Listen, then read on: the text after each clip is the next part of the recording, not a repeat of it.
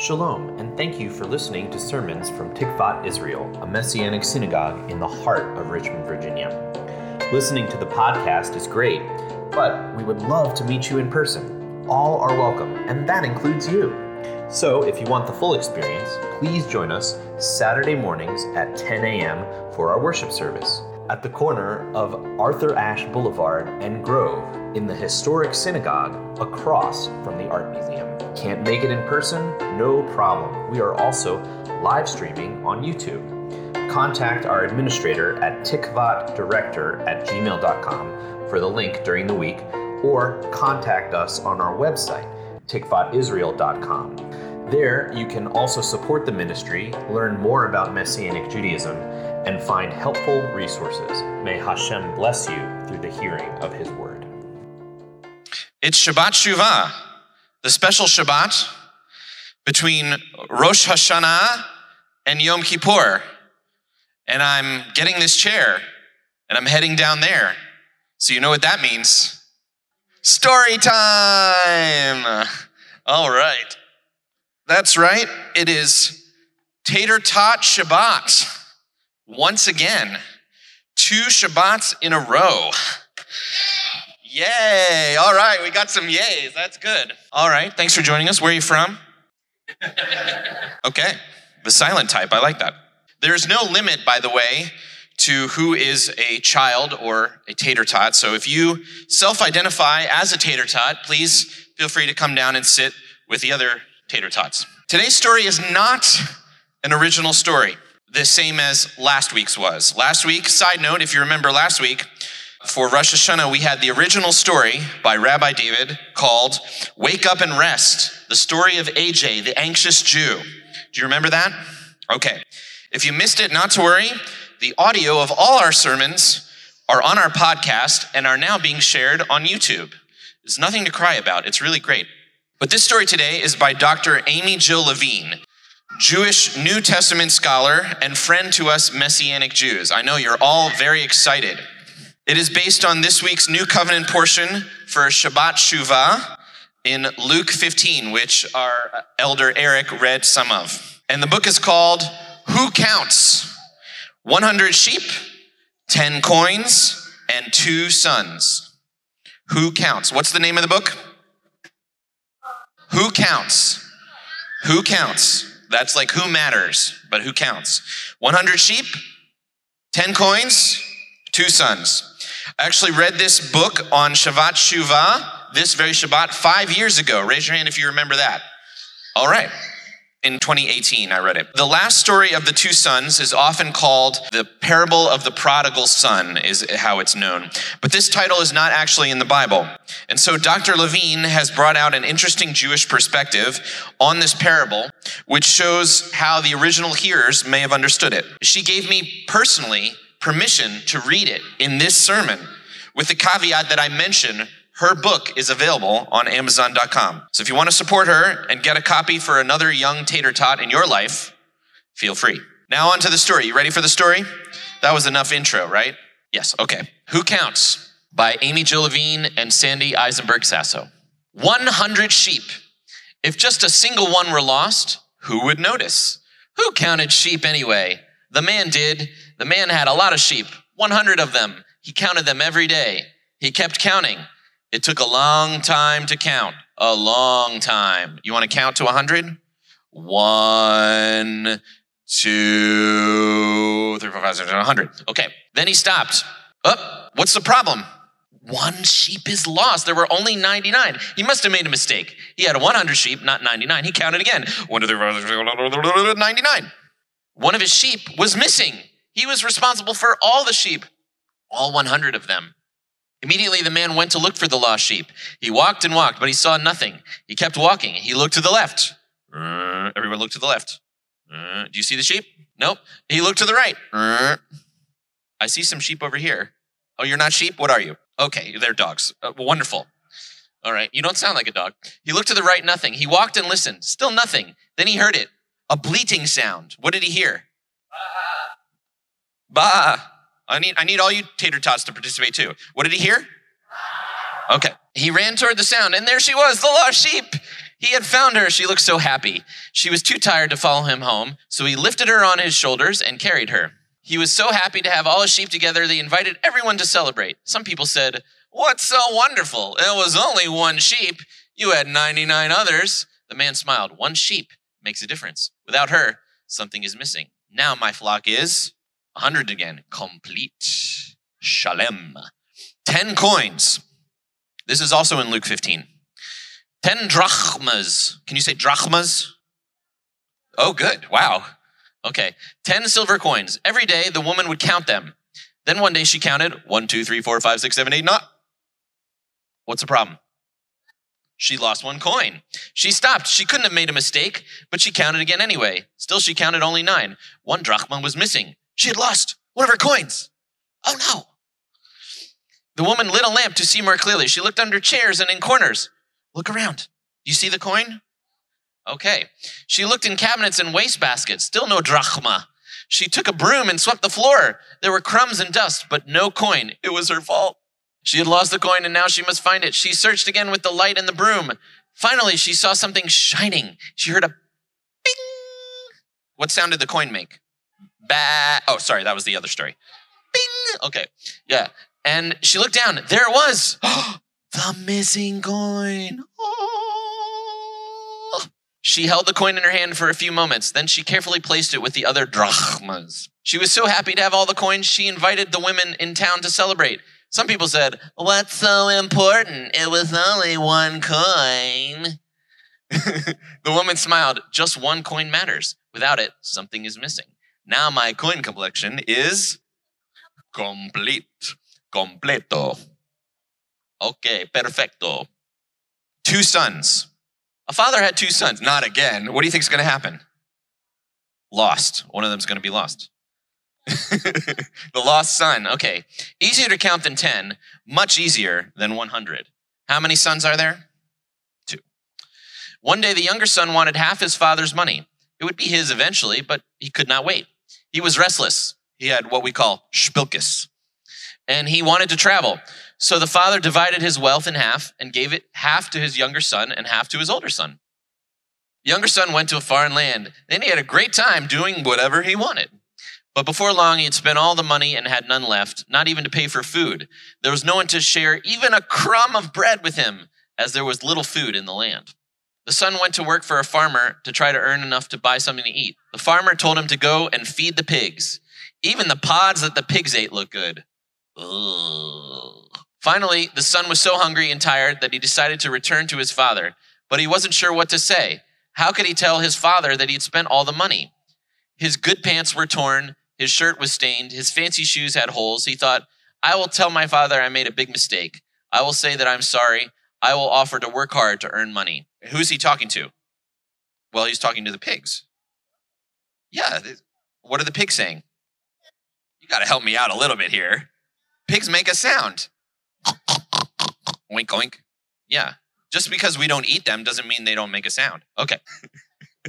All right. The young son returned home. His hair was uncombed. His face was dirty. His hands were covered in blisters.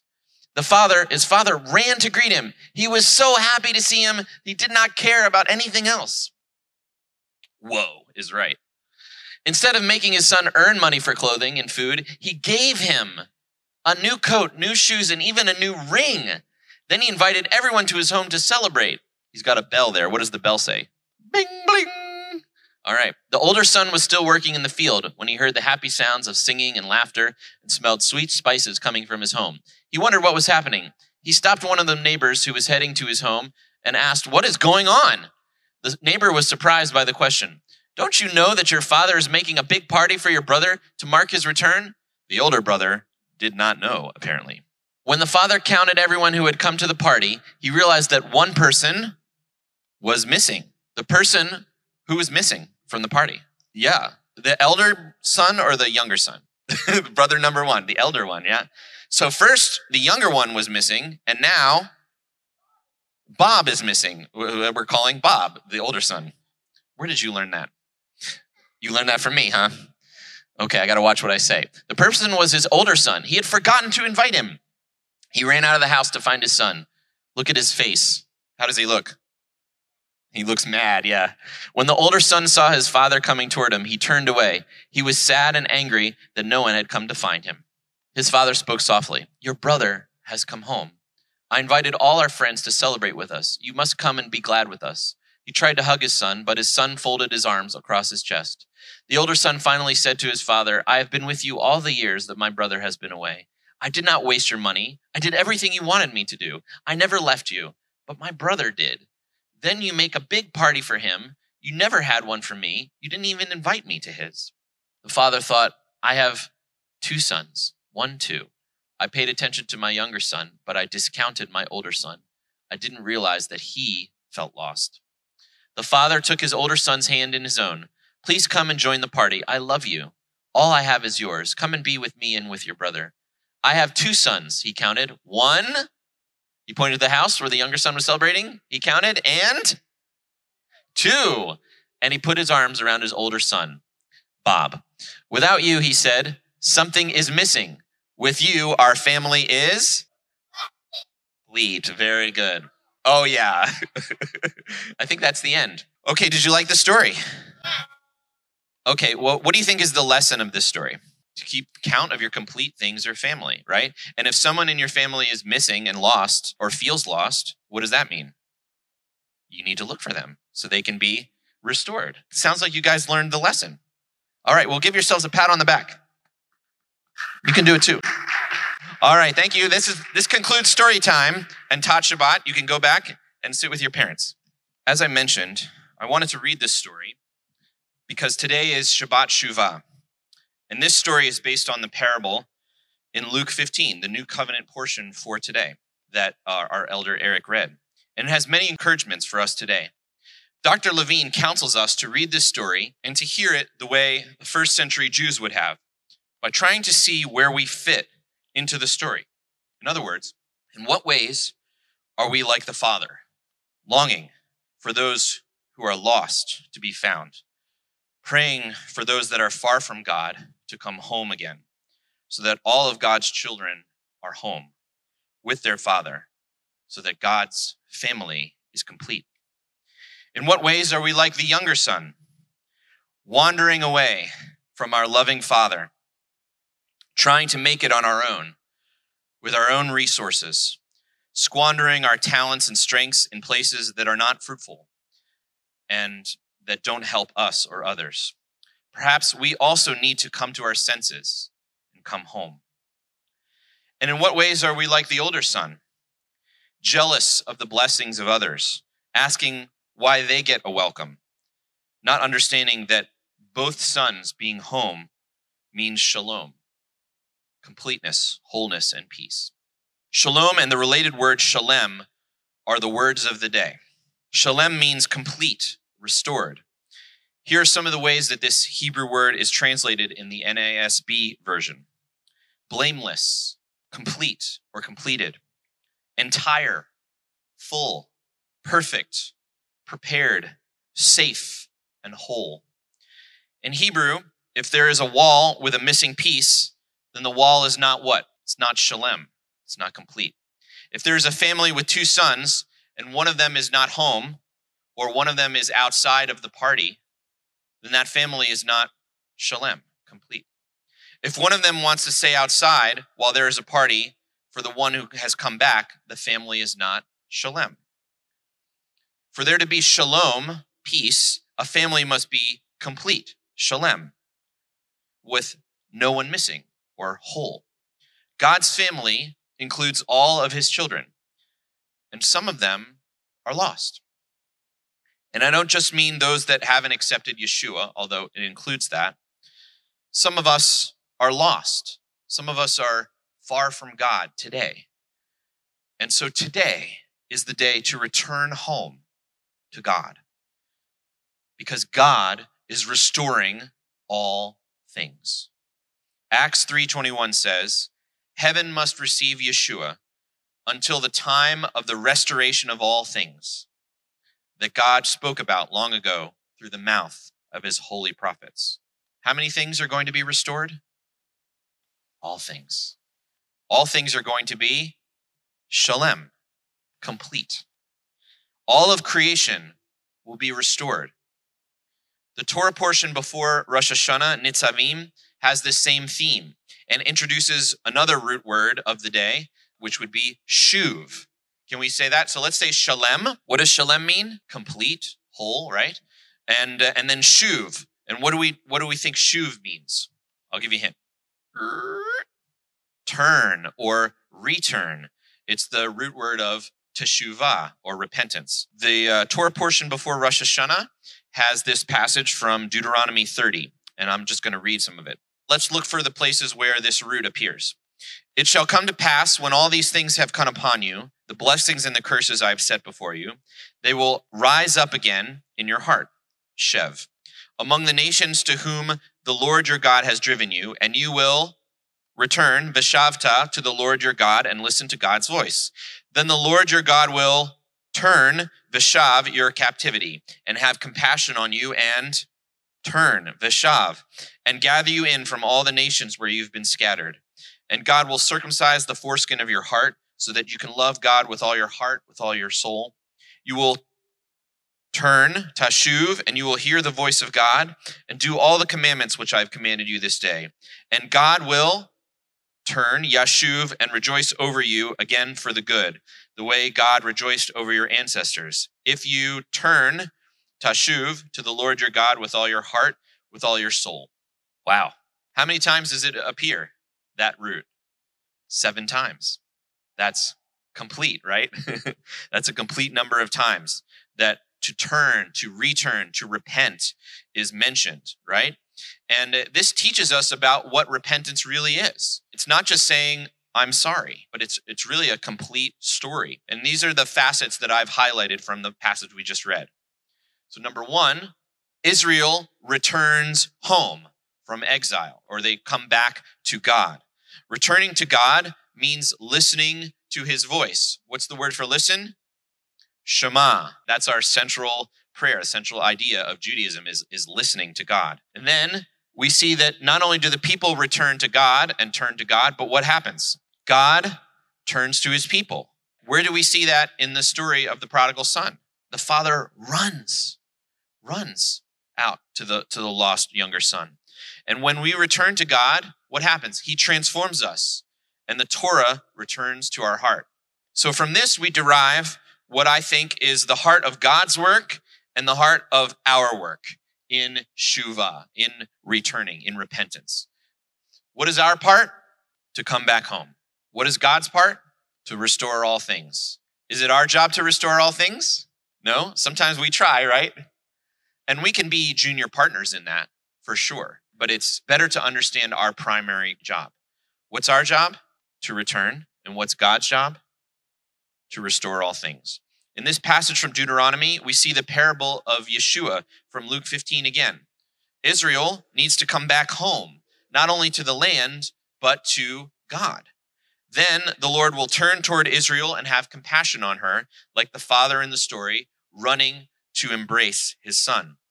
While the son is out there with the pigs, what is he thinking? What is he feeling? Yeah, it's not kosher. What is his heart like? What is his emotions like? He's thinking he's no good. He's thinking he's not good enough even to be a slave in his father's house, right? He's not thinking about himself as a son. He's thinking about himself as not having any worth. And when he returns to the father, what does he realize? The father always loved him, always saw him as a son, even when he was out there with the pigs. No matter what bad choices that he made, the father did not define his son based on his mistakes and terrible choices. The son may have, but the father didn't. Are we defining ourselves with our mistakes? Are we identifying with the pigs in the trough instead of our loving father? If so, that means we need to do what? Return. We need to go back home. The father defined his younger son based on his immense love for him and immense joy that he was back home. Thus, the Lord writes the Torah on the heart of his sons and daughters. And the son is restored to obedience. He's never going to leave that house again. You know that, right? Why? Because he knows he's loved. Never again will he stray from the Father's house, looking to fill his heart with junk, because his heart is transformed by the love of his Father. Being home with God is not necessarily a physical place. I'm not talking about coming back to Tikvat Israel, although it is good and healthy to be connected and planted in a Yeshua faith congregation somewhere. However, I'm talking about us coming back to God and letting him transform us by his love. When I came home this week, I was working on this sermon in a coffee shop, and then I came back to the house. And my son saw me. Guess what happened? His whole face, exactly, his whole being lit up. His face smiled. He was already physically home, but when I was there with him, then he was truly home. Likewise, when I'm taking care of him and my wife comes home from outside the house, guess what happens? Same thing. Mama! He even anticipates. He can hear her steps around the corner. He can't even see her yet, but he knows. He knows she's coming home again, and therefore he is home. He is secure. When we are in his presence, either my wife or myself, he's home in his heart. When we come back to God in repentance, we could be anywhere. We could be in a grocery store. We could be in this sanctuary. Wherever we are, when we come back to God, guess what? We're home. And in that space of secureness and love, God strips away the self-hatred and the doubt and the weariness and the mistakes from our identity and gives us his identity, tells us who he thinks we are. When we are wandering around far from God, we may try to fill our incomplete hearts with junk because our hearts are not complete. We try to fill our hearts with things that we think will make us complete or shalem. We long for wholeness. We all do, right? We want to be whole, want to be complete.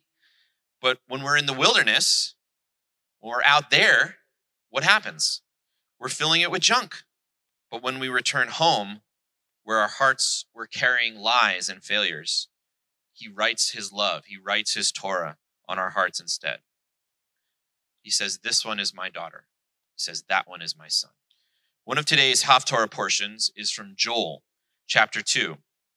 One of the themes is the idea of the day of the Lord. Quite simply, this is the day when God confronts evil and rescues his people. The exodus from slavery of Egypt through the Red Sea and into freedom was a day of the Lord over 3,000 years ago. Yeshua's death on the tree, where God rescued his people from sin and death and conquered evil, was also a day of the Lord 2,000 years ago. Sometime in the future, as is related in the book of Revelation, there will be one final day of the Lord. And lots of people have lots of theories about what exactly is going to happen, because Revelation is a book with wild, dreamlike imagery. But one thing I can tell you, I know is going to happen on that day, because it's what happened in the Exodus from Egypt. And it's what happened on the execution stake when Yeshua died. God will confront evil and rescue his people. Now on to Joel. First, there is a locust swarm, which recalls the day of the Lord in Egypt. Remember, that was one of the plagues. But notice that this time, the plague is not upon the Egyptians, but who is the plague of locusts upon? It's upon Israel. The locusts just ate up all of their food. And now Israel is destitute, stricken. How do you think they're feeling? Probably anxious. Where is our next meal going to come from? How would you feel if you lost your whole crop? Probably lost, hopeless, anxious, and ashamed, and unable to see a way out. Then Joel calls them to do what? Make to Shuvah, repent, come back home. And he describes then a future day of the Lord, much like the one in Revelation. Blow the shofar in Zion, sound an alarm on my holy mountain. Let all living in the land tremble, for the day of Adonai, the day of the Lord, is coming. Surely it is near. Right away, what do we notice? What's the sound that we hear? The shofar, the trumpet, it's blown on this ultimate day of the Lord. It is also blown on Rosh Hashanah, and it's also blown on Yom Kippur, which are two other days of the Lord, right? That's when God deals with evil and rescues his people on those days as well. They're both sacred assemblies where the shofar is commanded to be sounded. Perhaps Joel is referring to this time right now in God's calendar. So the prophet continues, a day of darkness and gloominess, a day of clouds and thick darkness, as blackness spreads over the mountains, a great and mighty people. From antiquity, there was never anything like it, nor after it again, from generation to generation. Darkness reminds us of what? Reminds us of Egypt, right? Again, there were locusts, that reminds us of Egypt, and darkness, when darkness covered the sun, the plagues that happened on that day of the Lord, right? For us, 3,000 years ago. A fire devours before them, and behind them flames build up. Like the Garden of Eden is the land before them, and behind them a desolate wilderness. Can you picture that? It's a great image. It's a terrifying image. Nothing at all ever escapes them. Their appearance is like the appearance of horses. They gallop like war horses. Like a clatter of chariots, they leap on the tops of mountains. Like crackling flame of fire, devouring stubble. Like a mighty horde in battle array. Before them, peoples are in anguish. All faces become ashen gray. So this army consumes everything in its path. Like what other animal? Like a locust. So Joel is saying, you think this is bad. You don't have anything to eat. Well, in the future day of the Lord, it's going to be the same thing. Joel is so encouraging, isn't he? Well, he is. You just got to wait for it. He tells Israel to rend their hearts, not their clothes, which means, in other words, to have genuine repentance. Don't just be like outward show. Oh, I'm so bad. I'm so sorry, right? But saying, turn in your hearts. Genuine repentance. Turn from evil. Turn from idolatry. Turn from hurting the poor. Why does Joel say they should turn and come home? Because the God that is waiting for them at home is what? Gracious and compassionate, slow to anger, and abounding in steadfast love. That's what Joel tells them in Joel chapter 2. So when they come back to the compassionate Father, he's going to do something amazing. He will actually reverse the effects of the devastation that they experienced. This is from this week's Haftarah portion. I shall restore, what do you think is the root word there? Yeah, shalem. I will restore to you the years that the locust has eaten, the great army that I sent among you. You will surely eat and be satisfied and praise the name of Adonai your God, who has dealt wondrously with you. Never again, say never again, will my people be shamed. You will know that I am within Israel. Yes, I am Adonai your God. There is no other. Never again will my people be shamed. He says it twice. Here's where Joel encourages us. This sounds like the end of the story of the prodigal son, doesn't it? Safe in the Father's arms. The Father restores all that was lost and then some, making up for the years of mistakes, even decades of time spent wandering lost and far from God, making mistake after mistake. He restores all of that. How is this possible? Because God is just that good. And God is just that sovereign over our sins. And notice that the shame the prodigal son felt and that Israel felt, what happens to it? It's wiped away. Because when you are home with the Father, you're not ashamed. You know that you are loved. When God restores everything 10, 50, 100 times on what was lost, we experience his joy at providing for us. We are secure. We are celebrating with him. What is it? What does the Father do for the prodigal son? It's a feast. It's a festival. That's what he wants to do with us.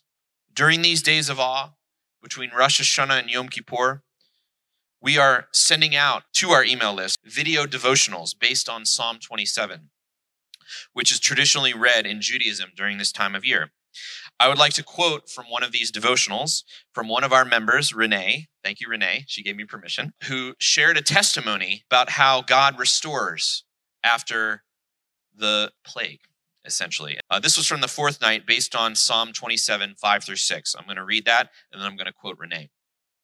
For in the day of trouble, he will hide me in his sukkah, conceal me in the shelter of his tent, and set me high upon a rock. Then will my head be high above my enemies around me. In his tabernacle I will offer sacrifices with shouts of joy. I will sing, yes, sing praises to Adonai. Here's Renee, quote, the Lord has watched over me throughout the years continuously, and I'd like to recount a time in my life when my entire family moved to Israel in 1971. We relocated with a group of people that turned out to be not so nice. We encountered numerous lifestyle changes and challenges with them. My family found itself in disagreement with this group. Initially, they had provided an apartment for my parents in Beersheba. However, after the dispute, they insisted that we vacate that apartment that they had given us. In this challenging moment, my mother instructed one of my brothers to sound the shofar toward Jerusalem. He sounded the shofar, and together we cried out praises to the Lord God of Israel. After sounding that shofar, God made provision the very next day. A small house was provided to us.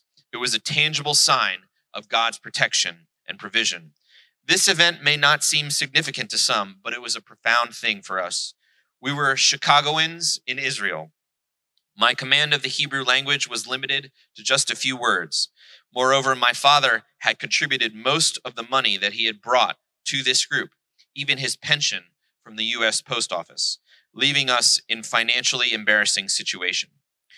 Well, despite these challenges, God delivered us, granting us a means to sustain ourselves through a job that my brother had secured. It was undeniably a divine blessing, a testament to God's covering during a time of great need. Now I'd like to ask you a question. What memories do you hold that demonstrate how God has protected and provided for you? Additionally, what situation lies ahead or may arise in your life that you can stand on faith, firmly believing God that he will continue to cover you? God bless you abundantly. Unquote. Thank you, Renee. You may be experiencing a kind of a plague in your own life, but God is the restorer of all things. It is our job to come back home to him, to his loving arms, and it is his job to make everything shalem, complete, whole, secure. Let us also consider not only that we may have been lost and wandering, but let us also consider God's heart for others that are lost and wandering. Let us not be like the older brother, angry at the favor and forgiveness of God for those who are coming back home to him. Rather, let us plead to the Father that his family would be complete. Yeshua said that he was sent to the lost sheep of the house of Israel. Do we have a different calling than our Jewish Messiah? I don't think so. Not only at Tikvat Israel, but I would say the entire body of Messiah has that calling as well. And then Yeshua said something remarkable in John 10:16 that expanded on this idea. He said, I have other sheep that are not from this fold. Those also I must lead, and they will listen to my voice, Shema. And there will be one flock, one shepherd. Yeshua also longs for the nations, the Gentiles, to know God. And some of God's sheep are missing, wandering, hurt, lost, stranded, lonely. There are Jews and Gentiles that are out there, incomplete, filling their hearts with junk, far from their home. Let's encourage others with the love of God and tell them there is room for you at this festival. Because when we come home to God, he celebrates with us. He restores to us everything we have lost in our foolishness. So let's invite someone to the party. The loving Father is waiting for them.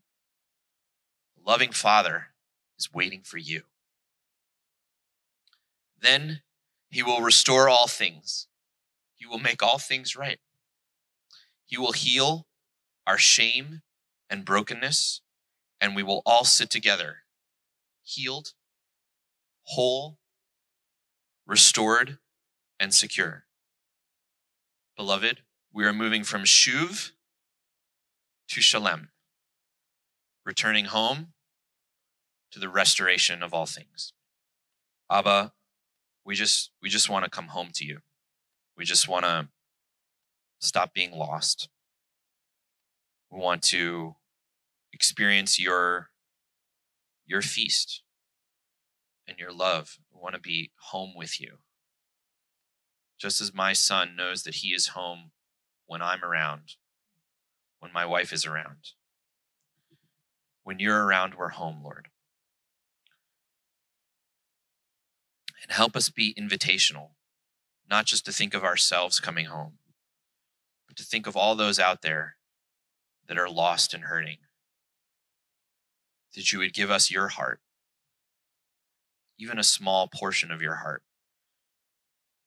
for Israel, for the Jewish people, even a small portion of your heart for the nations that are out there, that we would invite them to be with us, that your family would be complete. And in Yeshua's name we pray.